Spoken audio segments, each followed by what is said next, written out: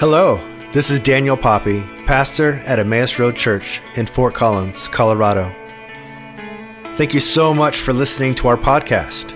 We hope this message will help you grow in your walk with Christ. If you'd like to support this ministry, you can do so by visiting theroadfc.org and click on the giving link.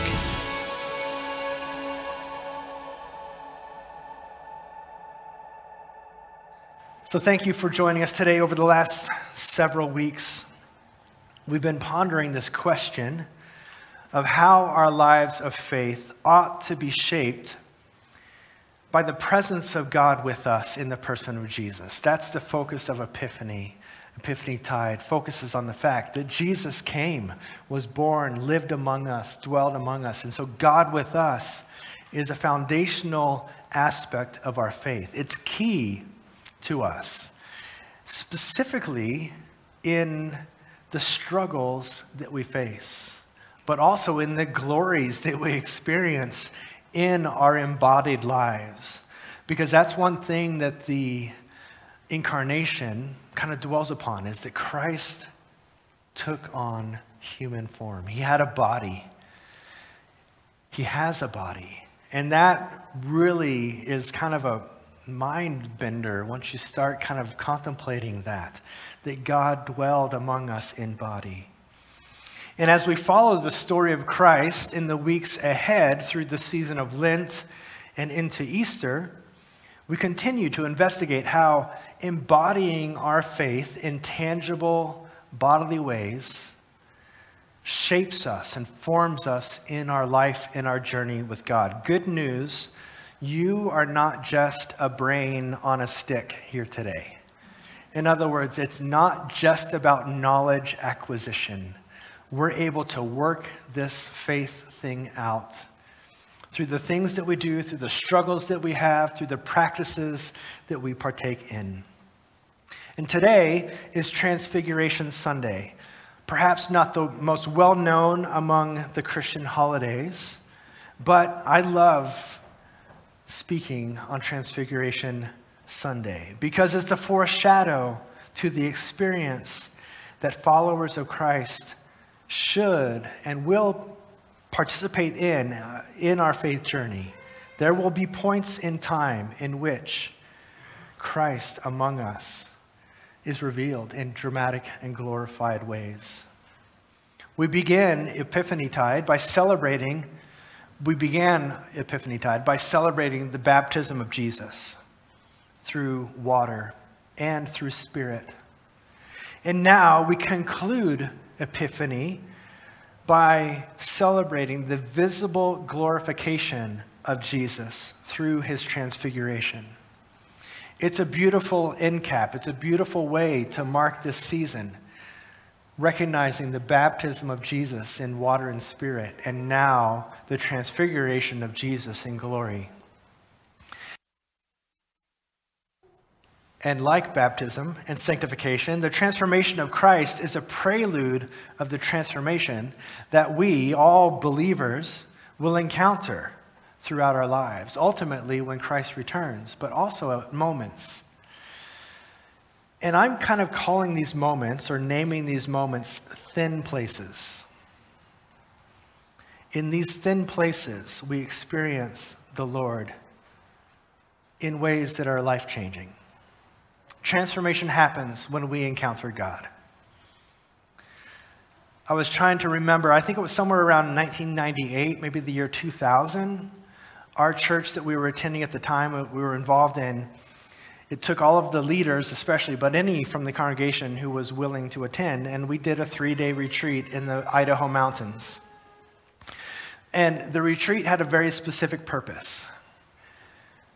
They called the retreat the Encounter God Retreat. No pressure. But this is the Encounter God Retreat, so good luck. We were all excited to obviously spend time with friends in the beautiful mountains, all the fun activities that we would be able to do throughout the day. But the agenda and the focus was made clear of what this retreat was intending to do. And I can't speak to everyone's experience for sure. I mean, I generally know because we were all there together. But for me, the emotions started with ambivalence. Like, you're calling it the Encounter God Retreat? Like, what are you doing? You're setting yourself up for failure. I'm just going to enjoy the food and have fun, right? It started with ambivalence, and then it moved a bit into skepticism as we started our first kind of worship night together. And then as people around me started experiencing God in tangible ways, I probably moved into some guilt and some shame. Like, why wasn't I getting it? Maybe it was my cold, hard heart to start. But then finally, even for myself, breakthrough, encounter came in. I experienced a touch of love and of healing from God that night that changed me forever. Specifically, I was reminded of numerous moments of pain and abuse that I had experienced as a child growing up that I had totally blocked out. I couldn't have even remembered the story or told it to anyone. But during those moments of prayer, all of a sudden, wow, why am I remembering this thing I've never remembered before? And then God started healing me of it. It was kind of like a handful of things that I had never processed, that I had never dealt with, that I'd never healed from. And God met me in a moment of healing and release. And it freed me from a weight that I hadn't even realized I was carrying. It was like face down on the floor for hours. Tears of joy, tears of sorrow and loss. Just hours spent in the healing presence of God. I still remember even some of the thoughts I had, some of the images that I was imagining, even some of the specific words and prayers I prayed those nights, those days. Those memories, those prayers, those moments, I will carry with me for the rest of my life. They forever marked and changed me. In our lives, there will be moments in which we encounter the presence of God in such a powerful, tangible way that will be forever marked and changed. Perhaps this experience will come as a complete surprise. In other words, something you were not looking for, something you were not anticipating. Perhaps it'll be something that you stumble upon during a routine worship service or during your favorite hike in the mountains just as the sun is setting and an epiphany happens. Or perhaps it's during a moment of Bible study or reading your favorite book at the kitchen table. But then there's other times in which we intentionally set aside moments, change our routines, get away to special locations in order to be open to the presence of God. And He is faithful to meet us there, like an Encounter God retreat. You know, I'm calling these moments thin places. It's not a very common term, nor is it widely used, but if you look up if you Google thin places, you'll find some articles and some books on this idea. And the interesting thing to me is, the articles and books are not necessarily explicitly Christian, but they are all having one thing in common. They describe the moments in which our earthly experience somehow comes closer to the supernatural. In other words, it's the place in which heaven and earth tend to overlap. That is kind of what we're working with today. It's a moment in which you can taste and see and feel something different in that encounter with God. Today, we'll hear from our lectionary passages, as we do throughout this season, and our lectionary passages will be discussing some thin places that people who followed God experienced. Before we get into our scripture, let's pray. Mighty God, you spoke to your people in a pillar of cloud as they walked together in the wilderness. So speak to us now through your word, that we may hear your calling to us. And out of the wilderness places in our lives and into the new places that you have promised to show us. In the name of Jesus Christ, we pray. Amen. We'll begin in our gospel passage of Matthew for today. This will be Matthew chapter 17, verses 1 through 9. Let us hear from the word. 6 days later, Jesus took Peter and the two brothers, James and John, and led them high up onto a mountain to be alone. And as the men watched, Jesus' appearance was transformed so that his face shone like the sun, and his clothes became as white as light. Suddenly, Moses and Elijah appeared and began talking with Jesus. Peter exclaimed, "Lord, it's wonderful for us to be here. If you want, I will make 3 shelters as memorials, one for you, one for Moses, and one for Elijah." But even as he spoke, a bright cloud overshadowed them, and a voice from the cloud said, "This is my dearly loved son, who brings me great joy. Listen to him." The disciples were terrified and fell face down upon the ground. Then Jesus came over and touched them. "Get up," he said. "Don't be afraid." And when they looked up, Moses and Elijah were gone, and they saw only Jesus. And as they went back down the mountain, Jesus commanded, "Don't tell anyone what you've seen until the Son of Man has been raised from the dead." This is the word of God for the people of God. Thanks be to God.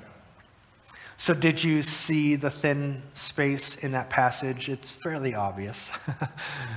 But let's begin, as we look at this, I think it helps us to look at the wider picture, again, of this passage. All that was kind of leading up to this moment in which heaven and earth overlapped. The passage begins by reminding us of the timeline that's taking place prior to this miraculous moment. Jesus and his disciples have been in full public ministry mode, right? So Jesus was baptized, an example of a thin place. He spent time away in the desert in which he was tempted and experienced the provision of the Lord, again, kind of a thin place. He taught the Sermon on the Mount, arguably another one of those thin place moments. And then he and his disciples have been experiencing miraculous experience one after another, whether it's healings or signs or wonders, all of these moments in which heaven and earth are overlapping. But the religious opposition to Jesus is now starting to heat up because this new move of God is beginning to threaten the status quo of the current religious system of the day, especially for the Jews. This is a threat. This is not what we expected. Just 6 days prior to our passage, 2 very important moments happen. When it says 6 days prior, these are the 2 things that happened. First, Jesus has been warning the disciples about the power of doubt and malice and how that power can tend to work among people, quenching the move of the Spirit. You'll remember this. This is kind of like the description of the leaven of the Pharisees. Then Jesus asks his disciples, "Who do people say that I am?" And he follows up more specifically, "Who do you say that I am?" And good old Peter chimes up and he says, correctly, "You are the Messiah. You're the living embodiment of God." To which Jesus says, "Blessed are you, Peter."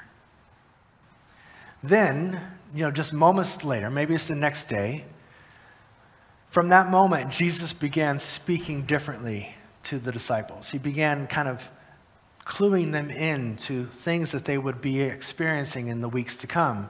He begins to disclose all that would happen to him as he returned or entered into Jerusalem, that he would be arrested, that he would suffer, that he would be put to death, but that he would rise again on the 3rd day. And our friend Peter thinks that this is totally bogus. He says, "No way. We're going to do everything we can to stop that from happening." To which Jesus says, "Get behind me, Satan."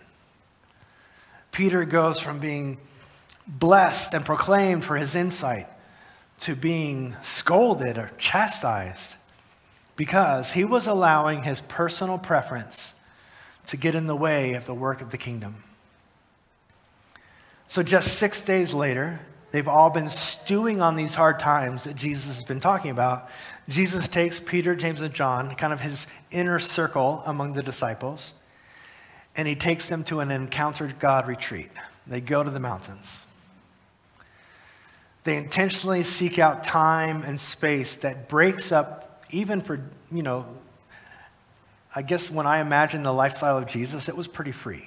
Like there wasn't much of a schedule. He just kind of went and did his things. But even for Jesus and the disciples, there was still the need to break up the routine and get away. A thin place is revealed right in the midst of trial and tribulation, hard news, lament, sadness, frustration. Everything falls into perspective because of this thin place.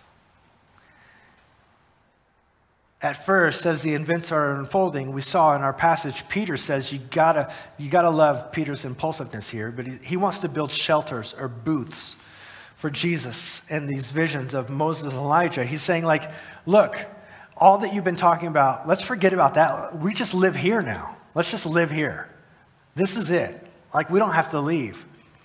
And of course, then the voice of God comes from the cloud and he says, this is my dearly loved son who brings me great joy. Listen to him. And Peter receives the correction. He realizes the error of attempting to craft and shape a move of God other than what heaven has in mind. If you heard, 10 or a dozen sermons on the Transfiguration, each one's probably going to take a different path. Each one's going to kind of focus on a different part of the story. But for me, what God has been impressing upon me this week is that the common outcome of experiencing and encountering God in these thin spaces is the transformation that it enacts in our lives. You see, even for Peter and James and John and Jesus, they were living in a moment in which trials and tribulations, the world was hard and bearing down upon them. Even for the living embodiment of God, Jesus, he was experiencing the weight of what was to come. So Jesus takes his closest friends to meet with God on the mountain, and he's revealing to them that trouble and death do not have the last word. That Jesus and all humanity are heirs to an eternal kingdom, a life of glory that has victory over sin and death. That when we encounter the power and will of heaven, all of our earthly experience will be brought into perspective, even when it feels like we're surrounded by trouble, evil, the antithesis to God's will, that all of these things will be brought into perspective. Perhaps it helps us when we've gotten out of alignment of God's mercy and love due to fear or due to sorrow or due to sin or due to apathy, that we're brought back into our center through these encounters with God. We're transformed by his glory, and we're given discernment and strength to carry on. We're giving permission to heaven to release us from the burdens that we carry. Some of the burdens we carry are good. We need to carry these burdens and live in the tension and the lament. But sometimes the burdens we carry are not good. They're not healthy for us. They're weighing us down. Something special happens when we get away from our usual places, our usual routines, and we encounter God. And if this passage is any revelation for us, it says, this might be a life hack or a faith hack for us. I don't know if you've heard of that term, but a life hack, apparently climbing a mountain is what you do. If you want to encounter God, just go climb a mountain. It's no coincidence that God shows up in kind of dramatic ways when we kind of go out of our way to do things. For some of you, that's the best news you've heard in a long time in church, that you're given permission to go climb a mountain. For some of you, you're like filling out your resignation notice now. Like, nope, I'm not climbing a mountain. But there's no coincidence that God's glory shows up to Jesus and the disciples when they make space for him. And I think it's also no coincidence that in this case, Moses and Elijah are the forms that are depicted. Of course, there's the fact that Moses represents the law and Elijah represents the prophets. And Jesus is the fulfillment of the law and the prophets. And therefore, God says, this is my son, listen to him. In other words, everything Jesus says and does is a fulfillment of the law and the prophets. So that's the obvious reason. But it's also interesting to me that Moses and Elijah have their own mountaintop experiences. You guys recognize that? Moses, the representation of the law, is there, and he has his own experience by climbing a mountain and spending 40 days, whereupon he received the law. A cloud appeared and settled on the mountain. The Lord shows up like a consuming fire. It's a dramatic and extreme scene. Let's look at this. This is Exodus chapter 24. Then the Lord said to Moses, come up to the mountain. Come up to me on the mountain. Stay there, and I will give you the tablets of stone, which I have inscribed with the instructions and commands, so that you may teach the people. So Moses and his assistant Joshua went out and climbed up the mountain of God. Moses told the elders, stay here and wait for us until we come back. Aaron and Hur are here with you. If anyone has a dispute while I'm gone, consult with them. Then Moses climbed the mountain, and the cloud covered it. And the glory of the Lord settled down on Mount Sinai. And the cloud covered it for 6 days. And on the seventh day, the Lord called to Moses from inside the cloud. To the Israelites at the foot of the mountain, the glory of the Lord appeared on the summit like a consuming fire. Then Moses disappeared into the cloud as he climbed higher up the mountain, and he remained on the mountain for 40 days and 40 nights. Of course, we know later when he descends the mountain carrying the tablets that his countenance has changed. He's glowing. He's like radiating. In other words, people can see that a change had taken place. But here on our mountain of transfiguration with Jesus, also Elijah is there, the representation of the prophets. And in his story of an encounter with God on the mountain, things are a little bit different. There is a storm, there is an earthquake, there is a fire, but Elijah hears God in a whisper. 1 Kings chapter 19 gives us the story. It says, go out and stand before me on the mountain, the Lord told him. And as Elijah stood there, the Lord passed by, and a mighty windstorm hit the mountain.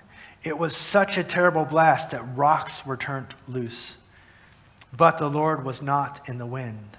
And after the wind, there was an earthquake, but the Lord was not in the earthquake. And after the earthquake, there was a fire, but the Lord was not in the fire. After the fire, there was a gentle whisper.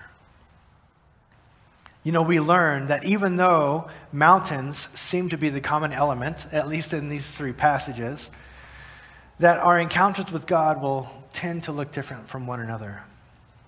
For Jesus, it was a blinding light. For Moses, it was a cloud on fire. And for Elijah, it was a gentle whisper in the midst of chaos. Like, are you noticing what Elijah is experiencing here? Like a wind that is tearing this mountain apart, then an earthquake, then a fire. Like, what is going on? And then a gentle whisper. As we stand today in transition of the Christian calendar between Epiphany Tide and Lent, we are invited to move from awe and wonder of God with us into intentional devotion and practice, inviting God to speak, to move, and to transform us in specific, mighty ways. We're invited to take our hopes and our dreams and our successes and to bring those before the Lord and to see him multiply those. We're invited to take our pain, our failure, our burdens, and our sorrows and allow God to take those and heal those, to redeem those burdens that we carry. And God, in turn, invites us to make space and to make room for him, to do what we can to create these moments, these thin places. So in closing, I thought I would bring a few examples of how we might encounter God in making room and seeking out these thin places. The obvious one from our passages today is to go climb a mountain. You have my permission. In all of these examples, I think the thing I'd like you to keep in mind is that there are no absolutes. There is no right or wrong way. There's no legalistic approach to this. I was having a chat with Becky yesterday, and we were talking about how we tend, through maybe our good intentions, to take something that's been good and to turn it into a system, a pattern, a law, a rule. In Scripture, Peter's describing how, hey, don't adorn your hair, don't wear fancy clothes, don't wear jewelry. Those things are distractions. And then generations later, even in our experience, even in the Church of the Nazarene, there was a bit of pressure in the 20s and 30s not to do wedding rings in your wedding. The intention was good. The intention was, hey, you could use that to be extravagant, or not extravagant, to give to the poor, to help the poor. But we turn these good ideas and we just kind of chew them up and turn them into legalistic practices. So in all of these things I'm sharing today, hear that caveat, that it's not only about going to the mountain. Melissa, my wife, does not love climbing mountains. But being in nature is one of the primary ways in which she experiences the presence of God. It's the most common way in which she hears and encounters him in a thin place. When we get away, when we change our schedule, our location, when we take the time to visit a special lake and sit and watch, or to walk our favorite path, or to spend a weekend at a friend's cabin, we open ourselves to encountering God. Honestly, it's kind of miraculous how it works. It works. I can't explain it. We also encounter God when we intentionally make room for him in the simple moments of our life. Kind of the repetition of simple there is, it helps to simplify our surroundings when we do that. Turning off the TV, putting the phone in another room, just whatever it is to change our mindset in this moment that we're going to spend in silence or in prayer or in reading Scripture. During Lent, we might be encouraged to engage in fasting or giving or other special practices that frame for us this season of devotion with the Lord. For some of you, having the right chair is important. The right pen and paper that you can journal, that's a big deal. For lighting your favorite candle, setting the mood for this encounter with the Lord. And it's by no accident that we tend to gravitate towards these things. Traditionally, we see these sensory enhancements of worship used throughout the centuries. There are churches that will use incense during their meetings, and that's a way to recognize the presence of God. Of course, the lighting of candles, using art and music that enhances our worship. Engaging in our senses is a natural way that we encounter God. Even the architecture and the design of our churches and our sanctuaries is important. These are important ways for opening our hearts and making the distance between heaven and earth come a little bit closer. For some of us, one of the most surefire ways to encounter God is to get up, get outside, and go do something for somebody. In other words, an act of service or a help or an act of mercy, an act of compassion. Engaging intentionally in civil or social action on God's behalf. It's moments like volunteering for Faith Family Hospitality, spending a night outside of your normal home and spending it here with families. Spending an afternoon caring for a sick friend who's at home. Having an unhurried conversation with someone who is lonely. Volunteering an afternoon at the food bank or other social service opportunity. In these ways, for some of you, this is how you come closest to God, by acting out your faith. And of course, we encounter God through intentionally engaging with Him in corporate worship. Whether it's a normal Sunday or by attending a special worship night, God inhabits the praises of His people. And coming into those moments with expectation, even on such a routine day as this, it helps open your heart, your mind, to encountering God in a fresh way. By now, most of you probably have heard of this revival that's taking place upon campuses around our country. It began at Asbury University in Kentucky. These communities are experiencing a historic move of God. Have you heard about this? Nobody? Jay, you're going to have to look it up. It's all over. Unfortunately, thanks to our globally connected world through the internet, there's also all kinds of opinions and people talking about these revivals and maybe even saying, is this really such a good thing? I say, it's a good thing. Who do we to talk? Man. So I thought it's helpful to hear some words from Sarah Baldwin. She's the Vice President of Student Development at Asbury University. And here's what she says. Last Wednesday, February 8th, at 11, the Holy Spirit filled Hughes Auditorium during our normal chapel service and has not let up. Again and again over the last 11 days, people report experiencing God like they've never experienced Him before. Early on, thick clouds gathered on the campus. It felt like God was visibly, tangibly, inhabiting the campus in a very tangible way. Many testimonies from college students about release from anxiety, depression, even suicidal thoughts have been shared. A generation is being healed. Words that people keep using to describe their experience are love of God, joy of Jesus. I've never had an experience like this before. I've never felt God's presence like this before. Again, Sarah Baldwin says, we're really tired. Pray for us for strength and discernment.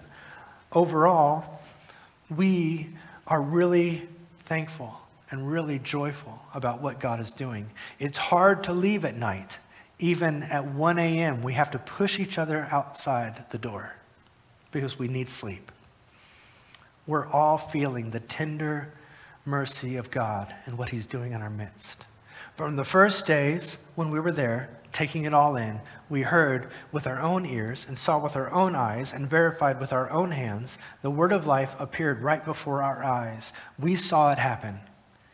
The infinite life of God Himself took shape before us.